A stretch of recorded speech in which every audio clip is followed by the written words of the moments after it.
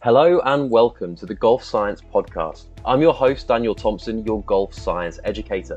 Now, in this podcast, we'll be exploring the latest research in golf science, talking to golf science researchers from around the world in the areas of nutrition, psychology, biomechanics, strength and conditioning, as well as other sports science disciplines.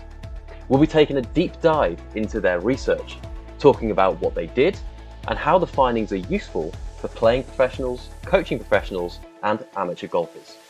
So today, before we actually get stuck in, I need to introduce my co-host, Lewis Downey, PGA Pro, and also the owner of Lewis Downey Golf and Travel. How are you doing today, Lewis? You okay? Yeah, great. Thanks, Dan. Pleasure to be on again. Great stuff. Brilliant. I really enjoyed the last episode we did, actually. What were your thoughts about that? It was great. I've actually, the last week or so since we had it, I've definitely applied some of that ethos to my coaching and starting to spread the message. It's definitely the nuggets of knowledge I took away from that were really, really important, and it definitely affirmed some of the stuff that I was already doing, which is a nice boost to know that you're doing that already. Yeah, I mean, that's great, and that's kind of what one of the key purposes is of this podcast, to be fair, is to really help kind of coaching professionals with their coaching. So I'm glad it's kind of really helps confirm some of the things that you're doing, so that's great. Totally. So today, obviously, we're going to be talking about super speed sticks and if they're a beneficial thing to be using in a warm-up, for example. So have you ever used them before, or have you kind of seen any of your clients use them before? So being upfront, I have a set of them. Okay. I use them for clients when we're trying to sort of get them to generate some speed or warm them up at the start of a session when they've just rocked up and fallen out of their car, basically. So yeah, I do use them in sessions. Have I used them enough personally? Probably not. And have I seen many clients use them? If I'm honest, I haven't seen many people up the range using them. I've seen more golf teaching professionals or touring pros with them in their bag than I have an amateur golfer down the range. Okay. One thing that I would probably make a comment or hazard a guess is one thing that's prohibitive is likely the fact that the cost. I mean, from looking at the website so far, it's around about £200 or $200 to purchase them. So I can probably see that's probably something that's a barrier, I think. Yeah, totally. I mean, obviously, a lot of training aids on the market that benefit many areas of golf can cost very nominal fees to very high fees, and not everyone's got that money to go around, and they might seek distance and power or whatever they might be trying to achieve with it in other avenues. Yeah, and I guess it might not actually be that much money if the claims, I guess, that potentially they can make to increase the distance actually come to fruition, if that makes sense. So totally. I mean, I've seen many people go and buy a £400 driver and hope they're going to gain the 30 yards it says on the advertisement. Yeah, exactly. So today we're obviously going to be talking to a researcher in this area in super speed sticks. So let's bring on our final guest, George Wardle. How are you doing, mate? Very good, thank you. Good stuff. Well, let's fill in the listeners a little bit about your background. So George is a strength and conditioning coach for High Performance Sport New Zealand, Athletics New Zealand, Triathlon New Zealand, and New Zealand Golf. All the New Zealand in sports are under your name by the sounds of it there, George. Yeah, that's right. Now, you're also currently studying your doctorate in health, sport and human performance at Waikato University. And last year you published a paper in golf, which we're going to be talking about today. Does that just about sum up kind of your background there, George? Yeah, I think the only other thing to potentially add is, like many of you guys listening, I'm an avid golfer as well, keen to get out there as often as I can. I can't claim that I'm any good, but I do enjoy it. Brilliant. Good stuff. Neither can we.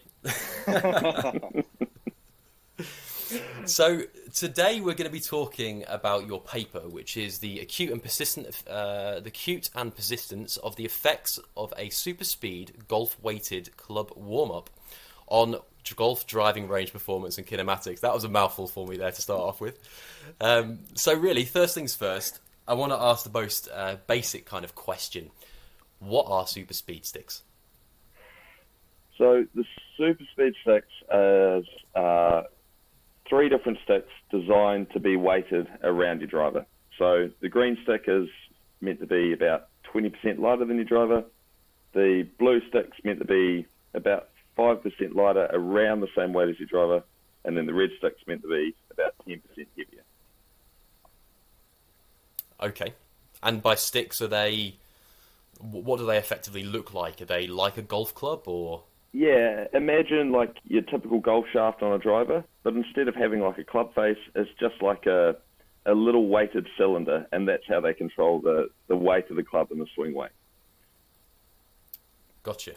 Right, I'm with you. And I'm right in saying that the shafts, George, they're like extra stiff, aren't they? They're really, really firm shafts. They're not flexible at all. That's correct. They're very boardy, for sure. Yeah. And do you know if they have? Is there only one set? So like, do they have one for every golfer, or is there like different sets for different people? No, there is different sets. That's a great question. So there's a lady set, a junior set, your men's set, and then they've even got a long drive set now, which is the exact same setup, but they've just added an extra couple inches onto the end to get it towards that 48. Ah. Okay. And I think, if I'm right, they were actually going to branch off into tennis as well. That last I heard, there was, I don't know if that's right, they were doing like weighted rackets, so trying to apply a similar ethos to that. Yeah, I did hear rumours, I'm not sure if it's eventuated or not, about trying to get into baseball as well, because they're already playing around with donuts on bats and weighted baseballs and stuff in that area, so I wouldn't be surprised if they tried to get into that market as well. Okay, interesting. So how do they kind of propose that the sticks should be used in golf, really? So there's a variety of different ways. There's from a warm-up perspective, and there's also from a training perspective. So today, and my paper is just focused on the warm-up element, so we'll probably spend a little bit more of our attention there. But the idea was, if we warm up with these SuperSpeed sticks, the original claim when the protocol came out was we can have an increase in performance for up to 30 minutes. The training protocols, it's more of a form of trying to let go, and as soon as you remove a face from a golf club or contact with a ball, strike doesn't become such an important element, and golfers are more prepared to throw their hands at it and let it fly a little bit more, with the hope of trying to carry over some of that potentiation into their actual golf swing. Okay, I'm with you. And when you say meant to improve performance up to 30 minutes, what does performance look like? Are they saying you're going to hit lower scores, or what's the performance variable there? Good question. So I think the whole target is around strokes gained. So they've recognised there's an opportunity in the market to go, we know with increased driving distance, there's a decrease in strokes around the course. So if we have an extra 10 yards off the tee, then that's going to mean we have less into the green, decreasing our proximity to the hole, ideally, if we can still hit a good wedge shot, and therefore improve scoring. So I think the aim is to go, we're targeting strokes gained, and that's the metric that we're chasing, and that's how we're going to alter performance. So it doesn't necessarily mean that if you warm up with a SuperSpeed sticks that you're going to make birdie off the first. But long term, an increase in distance off the tee should assist in decreasing scoring. This is a really interesting pause for him to have here from George. So for those of you who are listening right now, we've got George obviously from New Zealand, so we're trying to rely on the quality of technology that we've got available to us. But he will be back in a moment. But one question I actually want to ask Lewis at the moment is, I guess, from a dominoes effect perspective. So if they're saying that it improves the strokes gained, they're saying it's achieving that because they basically are able to hit the ball further. And then I guess the question is, to knock that next domino over, Lewis, is that then if they are hitting the ball further, how are they doing that? And I assume they're probably not here focusing on smash factor, but they're probably focusing on club head speed. And is that what you think as well? So without a good smash factor, you're not really going to reap the benefits of it, I would feel. Obviously, it depends how close you get to the perimeter of the head, away from the middle. One thing that I would say is that obviously how speed may be generated from this process would be that, because like George said, you can just let loose. It mechanically, your body's going to revert to its most natural form of generating force. So we're going to be looking at things like ground force reaction, hopefully getting our torso to become the main driver of the sort of the downswing, and using those larger muscles, and the club or the super speed stick in this instance being delivered as a result of that. What you're talking about there then is, so it's the club head speed that I guess they're potentially that is meant to be. Oh, we've got George back on now. So George, can you hear us again? Yeah, I'm back. Good man. So we're just talking there about, well, what from a dominoes point of view, we spoke about strokes gained. We then broke it down and said, well, actually, that's achieved by greater distance. But then how do you achieve that greater distance? And we're talking about, well, is it the fact that they'd improve consistency of strike or middleness of strike, or is it the club head speed? And I assume, based on what I've chatted to Lewis about, it's probably the club head speed that they're suggesting it's influencing. Is that correct? Yeah, I just caught the back end of that conversation. I totally agree with Lewis. I do think it reverts to more of like a natural movement pattern, because you're not trying to control all these degrees of freedom, and you're more prepared to be like, I'm just going to let it fly. Because you think about swinging a baseball bat, it's so instinctive. You're going, a ball's coming at me, and I'm just going to hit it. And it's as simple as it is. With golf, we tend to get like over analytical, and we're like, right, I want to have my hands here, and I want this feeling here, and then somehow amongst all that, we're trying to make contact with the golf ball as well. So I totally agree with Lewis there. I think it just reverts back to a more natural movement. The kids that I generally teach at work, and anyone that's like a beginner at times, we get them to go through just trying to swing as hard as they can sometimes, especially kids. And I think it's on one of the videos on the Titleist Performance Institute website, TPI. They mention about basically just trying to get kids at a young age trying to hit it as hard as they can, because they're going to naturally generate the ability to create that force. Also, linking back to our last podcast, Dan, about the whole external thoughts rather than internal. George mentioned there about degrees of positions, and thinking about that external element, i.e. looking down at the swing speed radar, seeing how fast we can wish past it, rather than thinking in a more technical headspace, trying to get that number to go up. We both know that that's going to be way too deliberate in a way. Yeah. No, I think I can see that tie that we brought in from last episode quite strongly there, and it's quite interesting. So that's great. So we understand a little bit now. Hopefully our listeners can understand more if they haven't heard of super speed sticks, so kind of about what they are, different types that we have, and what the kind of proposal for super speed golf, their kind of claims around performance, and that actually linking more with kind of club head speed increase, which then results in increased distance, which then from a strokes gain perspective helps improve that performance from there. So why is distance, though? Let's just touch on that very point. Why is distance important from a golfing perspective? Tell us a little bit about that, George, from your kind of understanding in golf. So I'm not going to come out and claim that I'm an expert in statistics in golf. I'm far from that.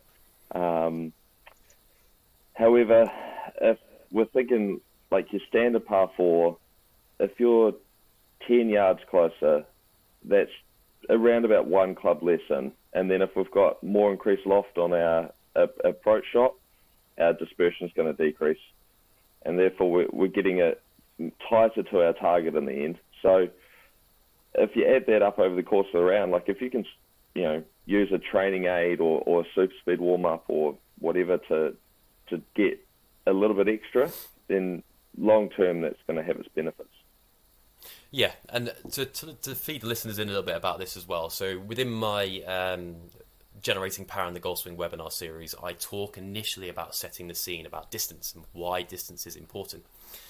And exactly the point that you're making, that firstly, there are correlations that exist between PGA and LPGA Tour performance and the distance they can hit the ball. So we're starting to see that relationship between them there. But then also when we start to look at strokes gain statistics, like the point you're making, that if we're closer to the hole, that means that we effectively have less shots to get the ball in the hole. Now, that'll only be a fraction of a shot, but the point being is that if we're doing that every single time we play a golf hole, the likelihood that you will hit one shot less on a specific hole improves.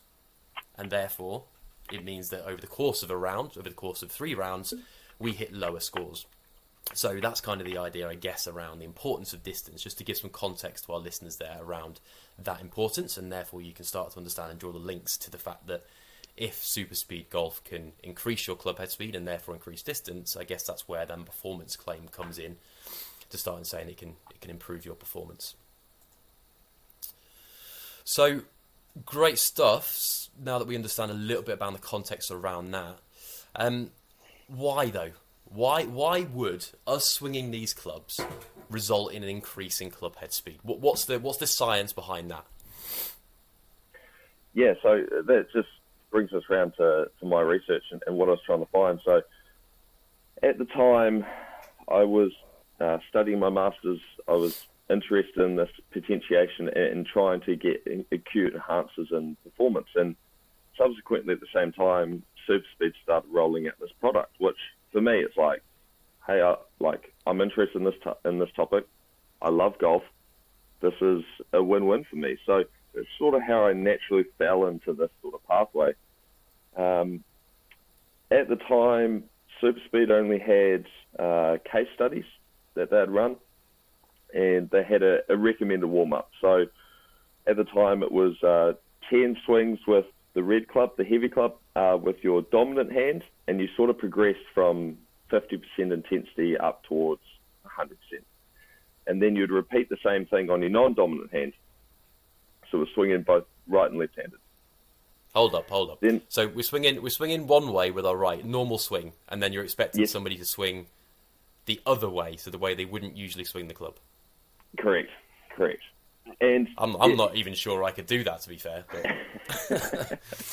yeah, well, that is the benefit, because there's no face orientation or contact. We're just asking you to swing it and use it as a warm up. And I think the first couple of times you do it, it feels pretty weird. But you, like Lewis was saying before, you start to naturally fall into your movement pattern. And for a lot of us, that's quite steep and across when we go to the non-dominant side. But it doesn't really matter, because it is purely from a warm-up perspective, and we're not planning on making contact. So then from there, we move into the more intensive part of the warm-up. So we've progressed from sort of 50 to 100% with the heavy club, and then we go all the way back to the lightest club, and we'll swing it once at 100% with the dominant hand. Then we'll go to the blue club, sort of that club that's right around your driver weight, and we're going to swing it once at 100%, back up to heavy, swing that once, and then we're going to go back to light and swing that one last time, and that's our warm-up protocol. I tell you what, I wouldn't remember that if I had SuperSpeed sticks in my hands to do that. I've had some clients do it, and I've done it, and by the time you finish it, you are warm for sure. Trust me. Yeah, there's normally a few beads of sweat going on, that's for sure. Yeah, definitely. And just confirm to me again the weights. So how heavy are they, more than your club and less than your club? Yeah, so the light one's about 20% lighter. The blue one's around about 5% lighter, and then the red one's about sort of 10% heavier. So it floats around there, and it's it's worth bringing up now because we're on that topic. Because for me, I was like, well, everyone's driver setup's so different. Like, the three of us would have a completely different driver setup.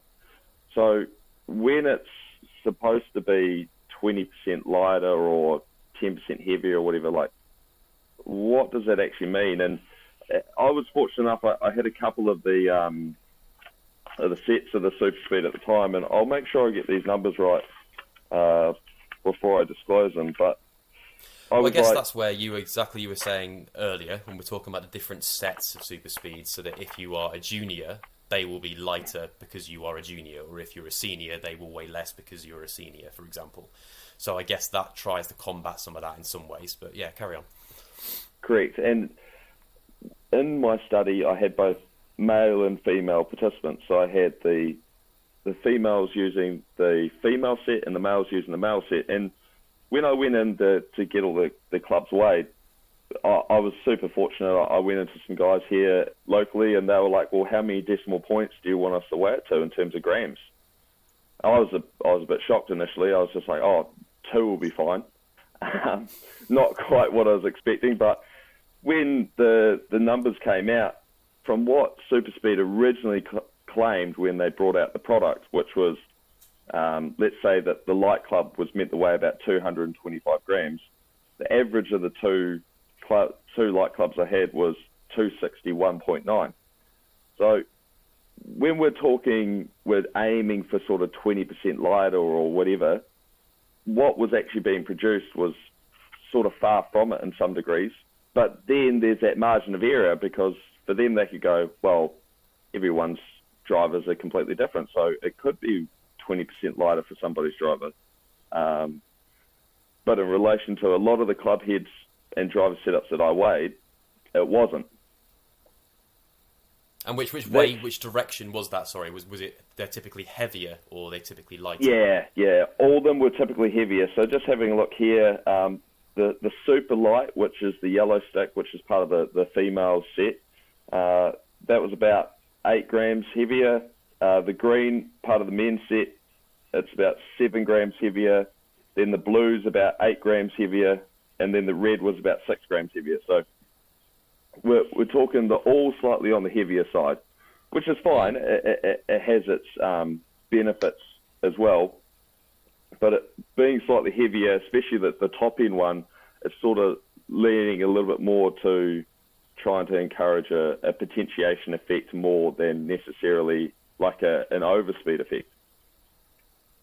Okay, so to keep going with that then, so I guess the heavier end you're saying is a potentiation effect, potentially. And then the lighter end, is that meant to be for overspeed related elements? Yeah, so there's a little bit of a crossover in this area where to create true potentiation, we typically need quite heavy loads. So you see it a lot in power-based sports, and some team sports are implementing protocols now where, and sprinting's a great example where we've had athletes in the past perform 1, 2, 3 reps of squatting at sort of 85-90% of their 1RM max to try and get like a good neuromuscular connection, and then they're primed and ready to go lay that down on the track. Now, the potentiation realm is sort of what SuperSpeed's trying to target. It's a little bit different though, because the load is just not heavy enough to create like the same stimulus as it would be performing a heavy squat. But because we don't have that face orientation, we're prepared to swing it faster and let it go, and that has some benefits as well. So more of I'm prepared to surpass what is my norm. So when I revert back, either my norm feels extremely easy, or my norm is shifted or elevated just a fraction.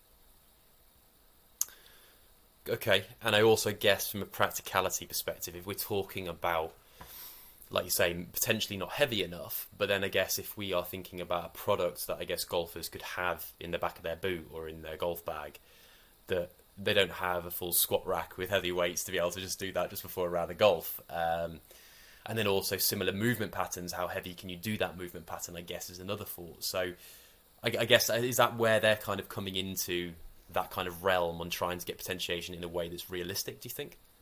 Yeah, correct. I totally agree. And we've seen it in baseball where they've gone for heavier bats and heavier balls, and they've found that when they push beyond a certain threshold, the athlete's biomechanics start to decay.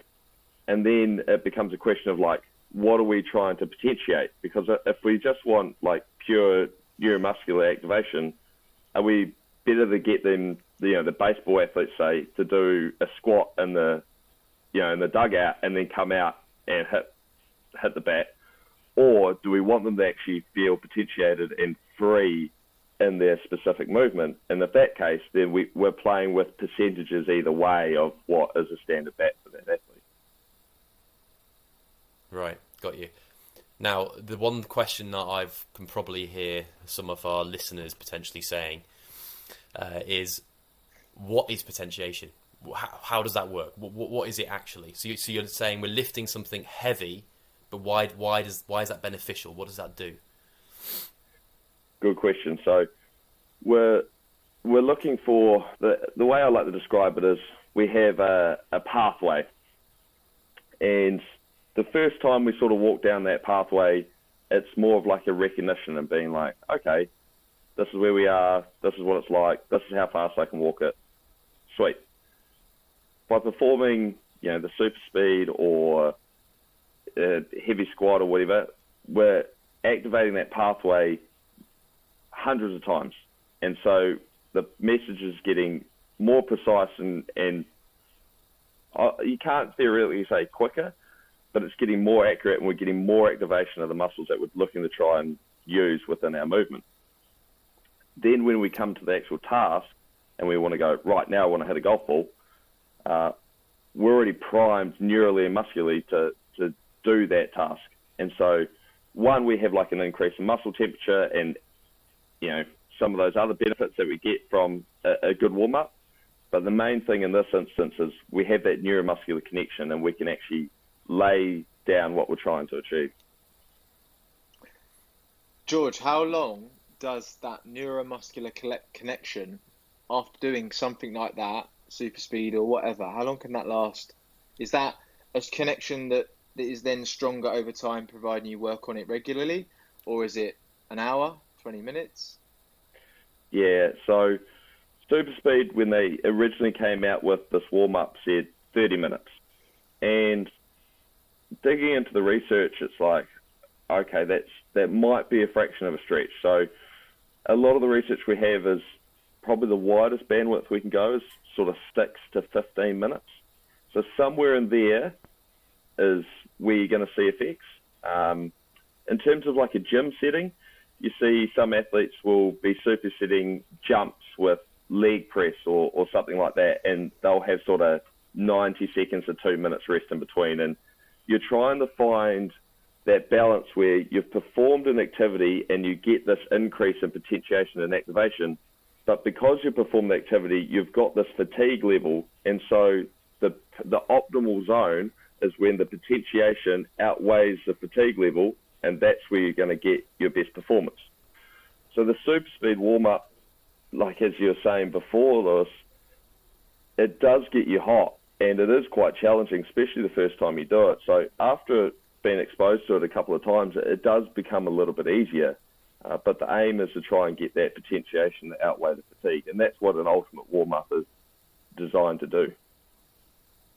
So we obviously talk a lot about like a warm-up right now, but I think from me thinking of like a growth perspective for any golfer wanting to gain distance over a long period of time, would you say that something like a super speed stick or that sort of training method would be not necessarily beneficial to the strength gaining element? It'd be more actually the mechanics improving, because they're trying to generate speed. Like I said earlier, they're trying to use their body in ways that almost naturally comes to them. Just like I always compare in lessons to a throw, a simple throw where we tend to plant our lead foot first at the same time as sort of drawing our rear arm back, and then there's that sort of that snap that we then release. And if I just stood there and didn't use my torso or my foot and just threw from my shoulder or my elbow, I wouldn't get as much power, right?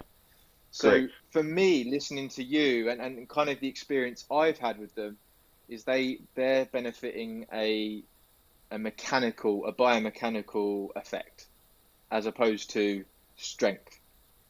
Is that right? How do you feel about that? Yeah, I totally agree. And if we tie it back to the study a little bit, that is one of the things we noticed is like, I looked into a lot of different variables when I performed this, and I was fortunate enough to use Qualisys 3D motion analysis. So any variable that you wanted to have a look at, there was a possibility to have a look at. And so what I initially dug into was like, it's got to be something with the torso rotation, the hip rotation, and that potential separation. And there's got to be something in that space where that's where an improvement in club head speed might possibly come from after using a warm-up like this. But what we actually found is the way the athletes shifted their centre of mass was what dictated a potential change in the club head speed. So if you think the most extreme end of golf would be long drive, and you often see them when they come away from the ball, they're shifting way, way, way to their trail side. But that's given them more mass to shift onto the lead side. And the good thing about the system I use is we're looking for millimetres of change. And the overall, in the consensus, if like not giving too much away from the study, we did see an increase in club head speed. And that was one of the elements we saw where athletes shifted away a fraction more after using the SuperSpeed warm-up and then used that mass to relay onto the ball. And so it wasn't necessarily the change in or separation in the torso and the pelvis, but it was more how they were prepared to use their whole body mass to strike a golf ball. Becoming more athletic, would you potentially say? Yeah, and like if we tie it back to the throwing piece, like you're not just going to stand still and throw a ball. If you're trying to get distance, you're going to step into it and you're going to let it rip. And so it's sort of taking golf a step closer to that and going, right, I'm going to have a little bit more mass behind this and I'm going to try and make it a more aggressive swing. And like Lewis said, if you're using it as a training stimulus over time, one, it's going to have potential benefits for club head speed, but two, if you've got a client, a golfer, an athlete who is very rigid, it's going to help them out. It's going to help them move a little bit more freely. The flip side of the coin is if you've already got someone that's moving way away from the ball in the takeaway, then the super speed might not be the best thing for that athlete in that time. Mess with their balance effectively in the golf swing, pushing them too far onto the back foot and impacting other sequencing potentially. One of the main things I see is obviously like centerness of strike, the ability to hit the ball out the middle of the face is obviously, imperative. That really helps. And then obviously you've got the low point control, where our club reaches its lowest point and is its contact with the ball first. So that's where I start when I'm teaching. I might get someone in their later age or inflexible due to an injury and say, first thing, I want to pick up some distance. First thing we look at is strike. And then we definitely move on to the realms of suggesting working on flexibility and obviously things like super speed or, approaching a personal trainer or et cetera, et cetera. We work backwards in that direction, or that's how I would work anyway.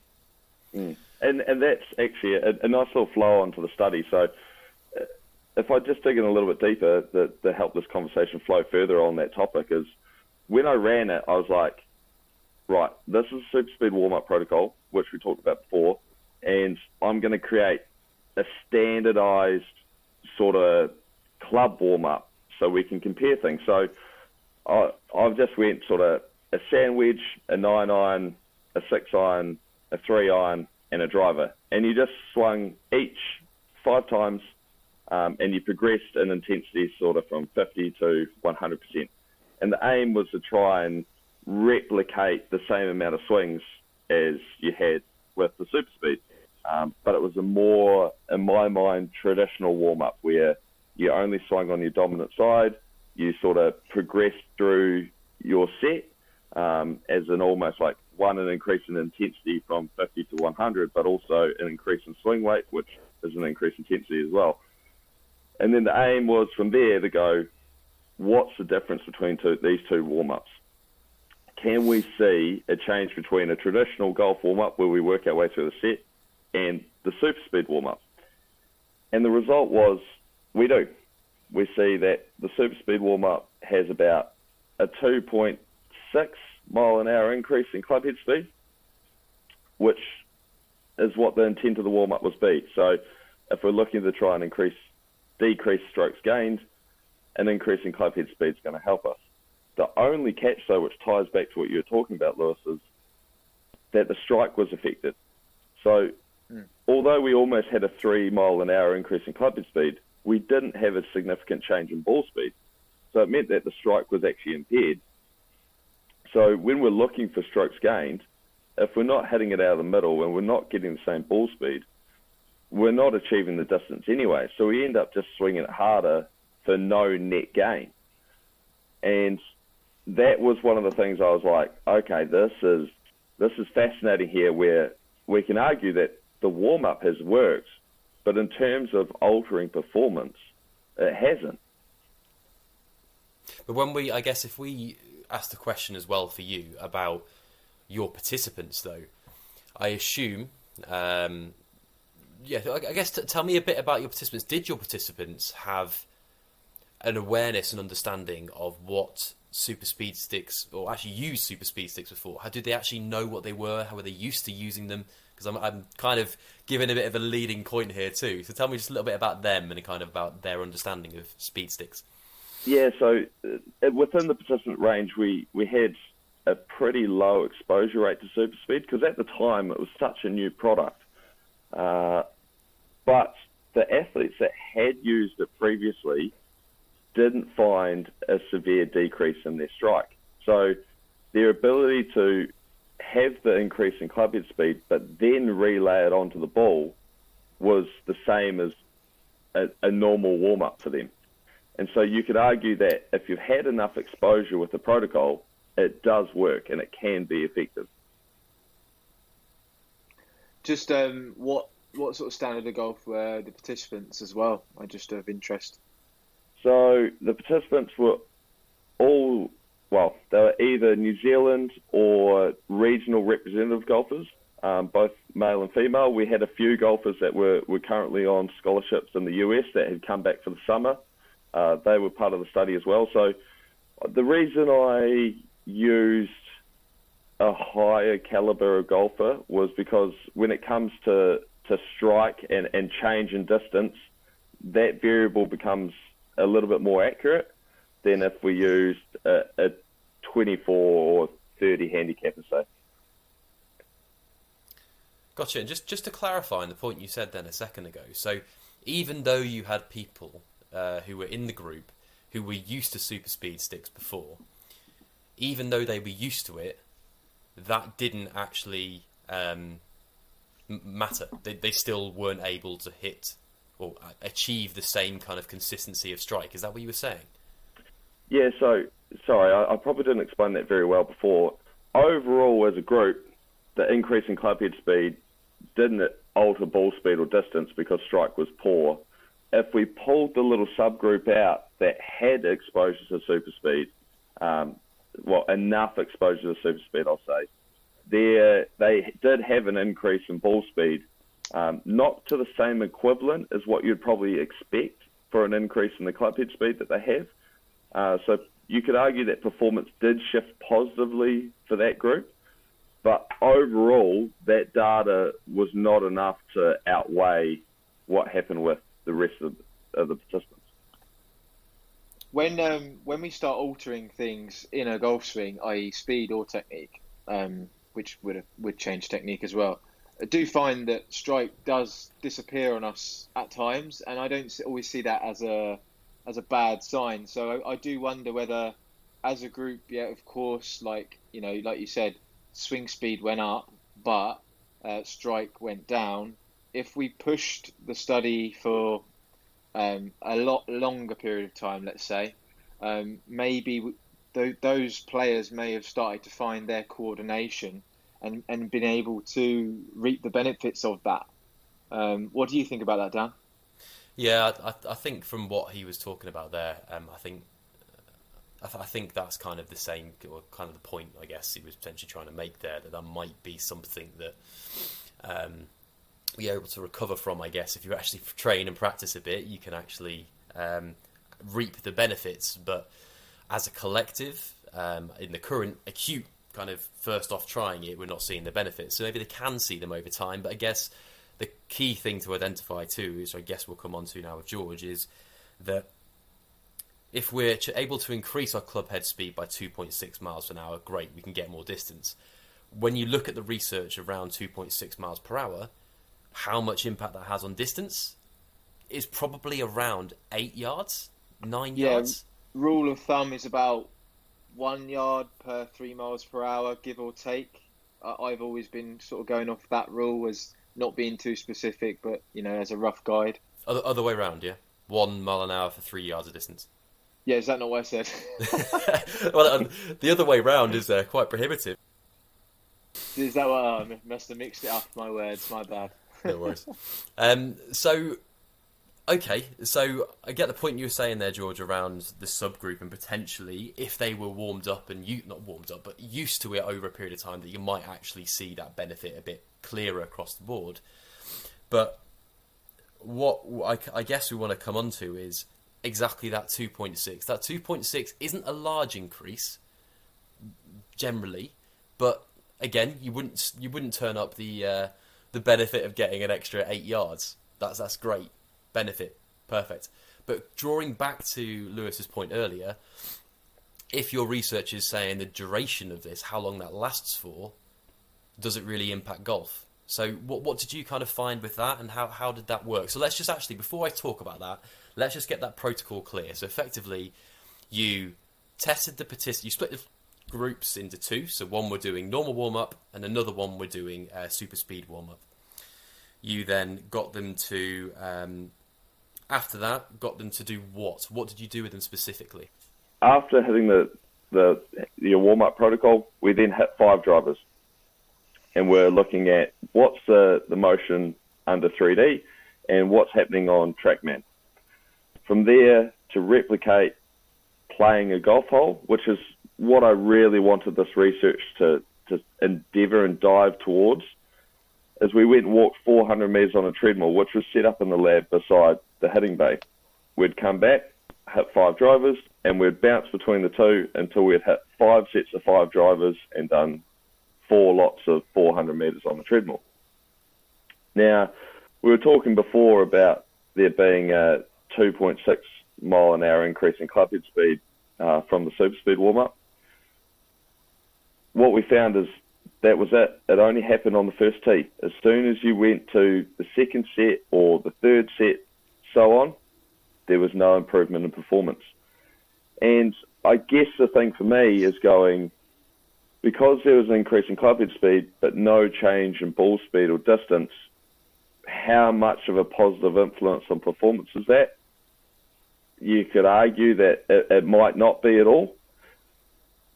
If I was to run the study again, I would like to go, what's the super speed warm-up in comparison to actually hitting 25 golf shots?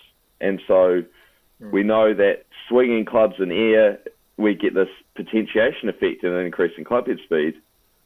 But if we hit 25 shots and we've got better understanding on face orientation and ball interaction, is that going to be better? And I think that's probably the next step in this warm-up phase for super speed. Now, there's a lot to unpack and clarify on what you just said there. So for clarity then, so effectively we've got the people, split them into groups, control, super speed warm-ups. You then measured 5 shots after doing that, then got them to walk 400 metres on a treadmill to replicate a golf hole, and then you did that 5 times, did you? So effectively you then got to hit 5 more balls, walk again. So effectively you're replicating, is it 4 golf holes or 5 golf holes? 5 golf holes, effectively. Well, 5 tee shots, effectively. Gotcha. Yeah. And so effectively, and then you're trying to see, okay, from the shots that you measured, you were measuring club head speed, ball speed, smash factor, and then you measured a number of biomechanical variables like X factor, centre of mass movement. And then what you say and you found is the key thing here is that you found that on the first hole, there was an increase in club head speed, but no associated increase in ball speed. But then every other hole after that, there wasn't any difference, or there wasn't a change or an increase in their club head speed on the remaining holes. Is that accurate? Correct. And so it sort of ties back to what we originally talked about when SuperSpeed came out and said, hey, the protocol lasts 30 minutes. And the research that we have in the other areas is like, well, it's sort of more that 6 to 15. It turns out that the previous research was right. We get that effect on the first tee. We walk 400 metres, and we're getting towards that sort of 6-minute range by the time we get onto the next tee box in this instance, or pretend tee box, to hit the next 5 lot of balls. We've already lost it. It's already gone. And I guess it sort of ties back a little bit because it goes, what are you looking for in a warm-up? Do you want to just be warm and you want to feel fluid and fast, and is that what you're into? Then totally fine. I 100% get that. I understand if you just want to step up in the first tee and feel free and let it go, then that's all good. But in terms of going, I want to know if this is going to make me better, the research that we've done suggests that probably not. Yeah. But I'm also thinking though, I know from looking at the research within warm-ups that an effective warm-up in golf, which you can do without having any equipment on the first tee, has beneficial effects on club head speed. So do you need to spend $200 or £200 to that first point just to get the warm-up element, not the performance element? What's your thoughts on that? So I guess when it comes to making an investment like this in SuperSpeed, this research suggests that there's no real benefit to going out and spending 200 quid and looking for an improvement in performance. I think if your club golfer going out on Saturday has the ability and understanding to have, a little bit of a stretching mobility piece to make sure that that's box is ticked, and then hitting some balls on the range, or even trying to match their own set in terms of swing weight to that of a SuperSpeed, that would be just as sufficient, and it doesn't require the investment.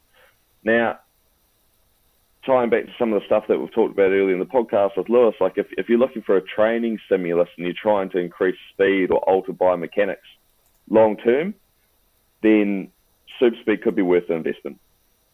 But in this instance, looking purely at a warm-up and its interaction with immediate performance, I would say it's probably not. Gotcha. And I guess the other question, something that came to my mind just then actually, was when you said about if somebody just wants it just because it gives them that warm-up stimulus. Well, actually, sometimes by having something that is there that is, if you want to call it sexy or like interesting, it probably encourages you more to do the warm-up. So even though I guess potentially it might not have the benefit or a different benefit to just doing a standard warm-up yourself, for some people it might actually encourage them, I guess, to do that warm-up to get the short-term benefit on the first tee. Maybe. See, a lot of people have something in their bag, like you get that sort of club-like thing with a really flexy shaft with the ball on the top. I think it's the orange whip or something like that. I kind of definitely, I see a set of SuperSpeed sticks beneficial, in regards to the training element on long-term biomechanics, like I said earlier, but maybe just having one in the bag as a warm-up, as a tool for the job, like the sexy club you were talking about, Dan. Is having a tool for the job, and maybe just having the red stick in your bag or whatever one you see fit, just to get moving. Because the amount of times I've seen people warming up by just massaging the shaft along the back of their neck and doing absolutely nothing on the first tee, just after they've had a bacon roll and a pint at 9 a.m. You say that like you've never done that before, Lewis. I haven't. I just see it as I'm walking down the range, and I'm like, Why didn't you get 2 pints? I think it sort of ties back to what we see in this country a little bit is people being like, right, I need to feel a bit of weight in my hands and I need to really stretch out a little bit. So they'll hold on to 2 clubs and they'll do a few swings with 2 clubs. Now, my argument is like, we're trying to do something dynamic and we're trying to do something fast. Why would we go to the heavier end of the spectrum? And I think if you were just going to carry one super speed stick, I'd probably encourage people just to carry the light one, because if you're looking for something that's slightly heavier and more realistic, you've got your own driver. If you want something where you can like let the body go a little bit and throw the hands at it, then having the light one there is probably more of a benefit in that space than having the heavier one. Just as a question, when I have used the super speed sticks and I go from using the heavy one to maybe then using my driver or a lighter one, it does have that element where it does make that club feel lighter. I don't know if you've experienced that yourself. Is there any benefit to that? Is that just a feeling that I'm getting that's just a feeling, or am I going to benefit from that feeling? Yeah, so because we're talking such light grammage, it's more of a feeling than probably like a neuromuscular change. But if you relate it to, you know, something in the gym where it's like, if I asked you to squat 100 and then I asked you to squat 70, the 70 is going to feel significantly easier. And it's that sort of same feeling and percentage where I would argue that the heavy's probably not heavy enough to make like a significant neuromuscular change, but it's enough to give us like a good feeling reverting back to either our driver or the light one. So you're potentially saying that the PAP effect on this isn't the most important bit, it's actually the overspeed element. Correct. It's just the load isn't sufficient enough, in my opinion, to make a change. Like, it'd be great to have some EMG stuff and have a look at that. But as a guess, that's my opinion. Yeah, and the overspeed is it about effectively you're training yourself to be able to swing it faster, that your kind of neural aspects can try to be more efficient in producing higher speeds? Is that kind of the general gist around overspeed training? Correct. And you see all sorts of people going about it in different ways. So, talking about the extreme end and some of the long drive stuff, you see some of the long drive athletes will use a product like the SuperSpeed or the Ripstick or whatever, because it's like, I feel freedom, there's no face orientation, I can just swing it as hard as I like. Where you see other athletes go, no, I need to swing as hard as I possibly can with driver and a ball, because the strike is also an important factor for me. So there's personal preference in this space as well. And when it comes to the warm-up, like I said earlier, like it'd be great to run it again and go, let's get people hitting balls and comparing it. And so you've got that, the athlete or the golfer, the person that's like, I really enjoy having interaction with the turf and the ball, and that gives me understanding and confidence when I go to the first tee. That might be more of a benefit to them than the SuperSpeed. Just as a question, obviously you're into long drive yourself. I saw that on your Instagram. Mm-hmm. Champion, am I right, of 2022? Yeah, New Zealand champion, yep. What a legend. So what does your warm-up look like? That's a really good question. So I'm a little bit different because I'm very feel-based, and I'm probably, not to gloat, but mobility isn't an issue of mine. So I typically look for more of that stretchy mobility piece to try and feel like I can get into the areas and rotate how I want. And then from there, I'm physically hitting balls. I'm working my way up through the bag, because having that turf interaction and that contact's important for me. If I'm trying to push some of the speed stuff, I might swing a super speed stick. But the reality is, like, if I'm going to an event, the adrenaline and getting fast isn't an issue. It's more, can I just get into the shape that I want to, and is my body warm enough to complete this task? And if I can tick both those boxes, then I don't use super speed personally, no. And if you were to go in regards to gaining more speed, if we think of our listeners, there's probably people going to be listening to this thinking, well, okay, I've got the super speed, I've got other elements. How can I go to the gym or go to the driving range or whatever it might be? Where would you see the best or quickest gain for someone to pick up speed? So if we're looking for like a training response in the pickup speed, I think... Providing they strike it well already. Yeah, providing that they strike it well. I think super speed has its place because it does encourage people to let it go and throw the hands at it. But I think if we're looking in terms of an investment and spending 200 quid and getting into that space, I wouldn't recommend doing that straight away. I'd just go, hey, go down to your range. When you do your normal range session, just put 20 balls aside and be like, right, I'm going to hit 20 balls hard today. That's going to be my job. And then the next time you might go, right, I'm going to hit 25 hard.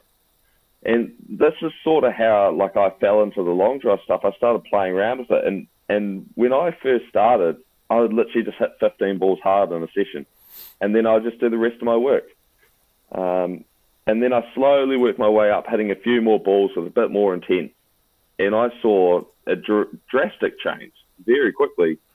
So I think my first 6 weeks of speed training, say, I went from about 110, 112 miles an hour clip head speed to 131. And I wasn't hitting any more than 30 balls in a session hard. So that was no implementation of using a product. It didn't cost me any money. I didn't have to invest anything other than time. And it was just going, I'm going to work my way up from hitting 15 balls in a session up to 30 balls in a session. And if someone out there is interested in gaining speed, that's honestly where I'd recommend starting first, is just going, I don't care where the ball goes. I'm just going to hit a few real hard. And your gaining speed wasn't supplemented by like work in the gym. I suppose it was only a short period of time, but have you flipped your training now that you do in the gym to suit your long drive venture? Yeah, so my training side is definitely different now. I think probably the reason why I had this big jump initially is I had quite a good training space and I was reasonably strong, but I didn't really use it in golf. I was always the guy that wanted to hit like a quality golf shot, and I wanted to hit my targets, and speed was never a real consideration for me because I was happy with swinging at 110. I could hit it as far as I wanted, and I had the dispersion that I thought I needed. But then when I started, it was like I took the top of the can, and I was like, holy heck, there's actually so much more here. Like, I've got heaps of gas that I just haven't used this whole time. Now, you know, I was fortunate enough to gain like 20 miles in 6 weeks. And that's not going to happen for everyone. But I genuinely expect that people would be able to gain a mile a week for the first 6 weeks if they start hitting a few balls hard a couple of times a week. So when you're on the course now, is the long driver out with you? It's not in competition. Yes, it is. I can't say I hit it frequently during the round, but there's moments where I'm just like, sweet, like if I leak it slightly one way, like I'm totally fine. So I'll just bash it down there. But that was one thing that DeChambeau made quite clear was about his sort of the strokes gained element. He was literally looking at an aerial view at the holes going, if I spray it, I might be in the rough. I'm not going to be in the fairway, but I'm going to be 80 yards from the green, and everyone else is going to be 130, 140, whatever it might be. So he was thinking about sort of that proximity to the green, wasn't he? Yes, correct. And it comes back to, you know, the reason why we did this research is going, we know the strokes gain is going to help if we can increase that distance with the tee. and we are looking for increases in performance. But in this instance, in terms of warm-up, we didn't see it. But in terms of a training stimulus, yeah, the SuperSpeed or other products, or hitting your own clubs hard, that's going to make some positive changes, and that will help you more long-term than implementing a SuperSpeed warm-up would for you right now. Yeah, and I guess that pairs very nicely, I guess, with what their training program is for SuperSpeed, isn't it? Around, I guess, that 10-week program, I think it is, something like that, to have those beneficial effects. But I guess what's been clear, as you've communicated through kind of your research, is that from a warm-up perspective, the performance gains aren't really worth it, I guess, or even present. Yeah, I think you've answered all of my questions, all the bits that I think is kind of interesting to pull and eke out of this research. Is there anything else from you, Lewis, before we move on? No, really, really good. George has answered everything very well. I'm very, very happy with my answers. Great stuff. Okay, so the next bit, George, we're going to be moving into the quick-fire round. So effectively here, I'm looking for quick responses, but then also you can give some context afterwards. That's absolutely fine. Now this section here is really about where you, and to be honest with you, I get to air out some of my dirty laundry, and by that I mean the things that most annoy you about golf, okay?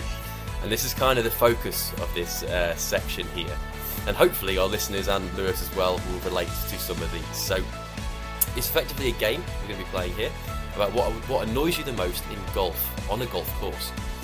So I'm going to provide you with two options, and you have to choose which one is the most annoying to you. Okay? Right, first things first. Someone taking a gimme when you didn't give them the putt, or your battery running out mid-round in your Bushnell. Lewis, what were you going for that one? Well, that has happened to me, and I'd love to say I'm a good judge of distance, but I do feel a little bit lost about my Bushnell, so I'm going to change seats again, and it'll definitely be the Bushnell losing battery. That is very frustrating, mate. Yeah, I've been there as well, bro. Yeah, it's a nightmare. When it just says, I think it comes up with like lob, L-O-B, low on battery. Yeah. It's not telling you to hit a lob shot. I know that for sure, because I was probably 200 yards out. Yeah. George, what was your option there? Was it either sticking with the gimme, or was it the fact that your Bushnell has ran out of battery mid-round? I like to think of myself as very well prepared, so I always have a spare battery, so I'm still sticking with the gimme. Oh, he's holding strong. Okay, great stuff. Okay, so sticking with the gimme versus the greenkeepers have cut the hole on a slope. No, like I think that's just good chat from the greenkeepers. Like every now and then they've got to get their revenge against the club golfer. So I'm still sticking with gimme because I actually rate that from greenkeepers. I'm going to flip back to gimme there because I have played greenkeepers revenge at Redbourne where I teach, and I've played golf most of my life, and it is good fun actually. So nothing like reading a break on about a very steep slope. Lovely. Okay, so gimmies are really holding it at the moment. Okay, and then we've got two more. The final one. Not being told about temporary greens before paying your green fee. Where's the green fee? So it depends on the amount, does it? Yeah, I think if you're walking out there and you've got a temporary green that's running about 4 on the stump, you sort of like to know about it before you tee it off. You're going to be giving gimmies anyway. Yeah, true. So the assumption might as well be there that everyone gets gimmies inside a putter length or something, Putting across the Himalayas is never fun, is it? So George, are you moving? Are you shifting now? Yeah, no, I'm definitely shifting. The temporary greens would be a killer for me. Good stuff. And then the final one is either temporary greens or putting your waterproofs on mid-round whilst it's raining. The waterproof to me, like I've I've become very soft recently, and I'm just a fair weather golfer. So I soon worked out the positive to gaining speed is really fun in terms of hitting the ball far and that, but when it comes to playing in the rain, speed is not your friend. It is far from being helpful. Of course, you're shifted over to waterproofs then. What about you, Lewis? I'm going to stick because I feel prepared when I go on a round of golf. I put my umbrella in my trolley and I get changed under the umbrella, so I'm all good. I don't mind doing that. Get my Galvin greens on. They're still alive a few years later. Got to look after them. So temporary greens were won out there by not being told it before you pay your round. So that was great to hear, fellas, and thank you for that for you, George. Really good to get your views and to air out some of my own annoyances within golf as well is great. All right then, so that is kind of everything for the podcast today then. So it's been really great to have you on, George. Really appreciate it, and we've obviously learned something quite valuable around super speed sticks and potentially where they would be useful and where potentially they aren't useful. So thank you for coming on today. It's really appreciated. No, thank you, fellas. I thoroughly enjoyed this conversation, and I'm looking forward to having some more in the future. Yeah, sounds great. And where can our listeners find you, George? Probably the best place to find me is on Instagram at George Wardell on there. As Lewis mentioned before, I'm chasing a little bit of a long drive stint in Australasia and planning on heading to America next year. So you'll see my face becoming a bit more international in the future. But in the background, I'll be continuing to go hard with the science stuff, and you'll see some of my PhD work up on social as well. Amazing. Well, as you said, it'd be great to be back in the future at some point. So, Lewis, again, thank you for being the co-host, pal. Really great to have you on. Pleasure to be here, my friend. No problem at all. Last week, this week, I'm learning stuff all the time, and it's a pleasure to be part of this experience. To find me, you'll find me on Instagram at Lewis Downey Golf Pro. Nice and easy to find. Great stuff. Thank you. So that's the end of episode 2 here today. In the next episode of the Golf Science Podcast, we'll be speaking to Professor Graham Close from Liverpool John Moores University. Now, he's the head of nutrition for the Ryder Cup and DP World Tour, and we'll be speaking to him about his chapter on nutrition in the Handbook of Golf Science. So that's all from the Golf Science Podcast. If you want to learn more about the science of golf, visit my website at sciencecaddy.com, where you'll find golf science articles, videos and webinars. So until next time, I've been your host, Daniel Thompson, your caddy for all things golf science.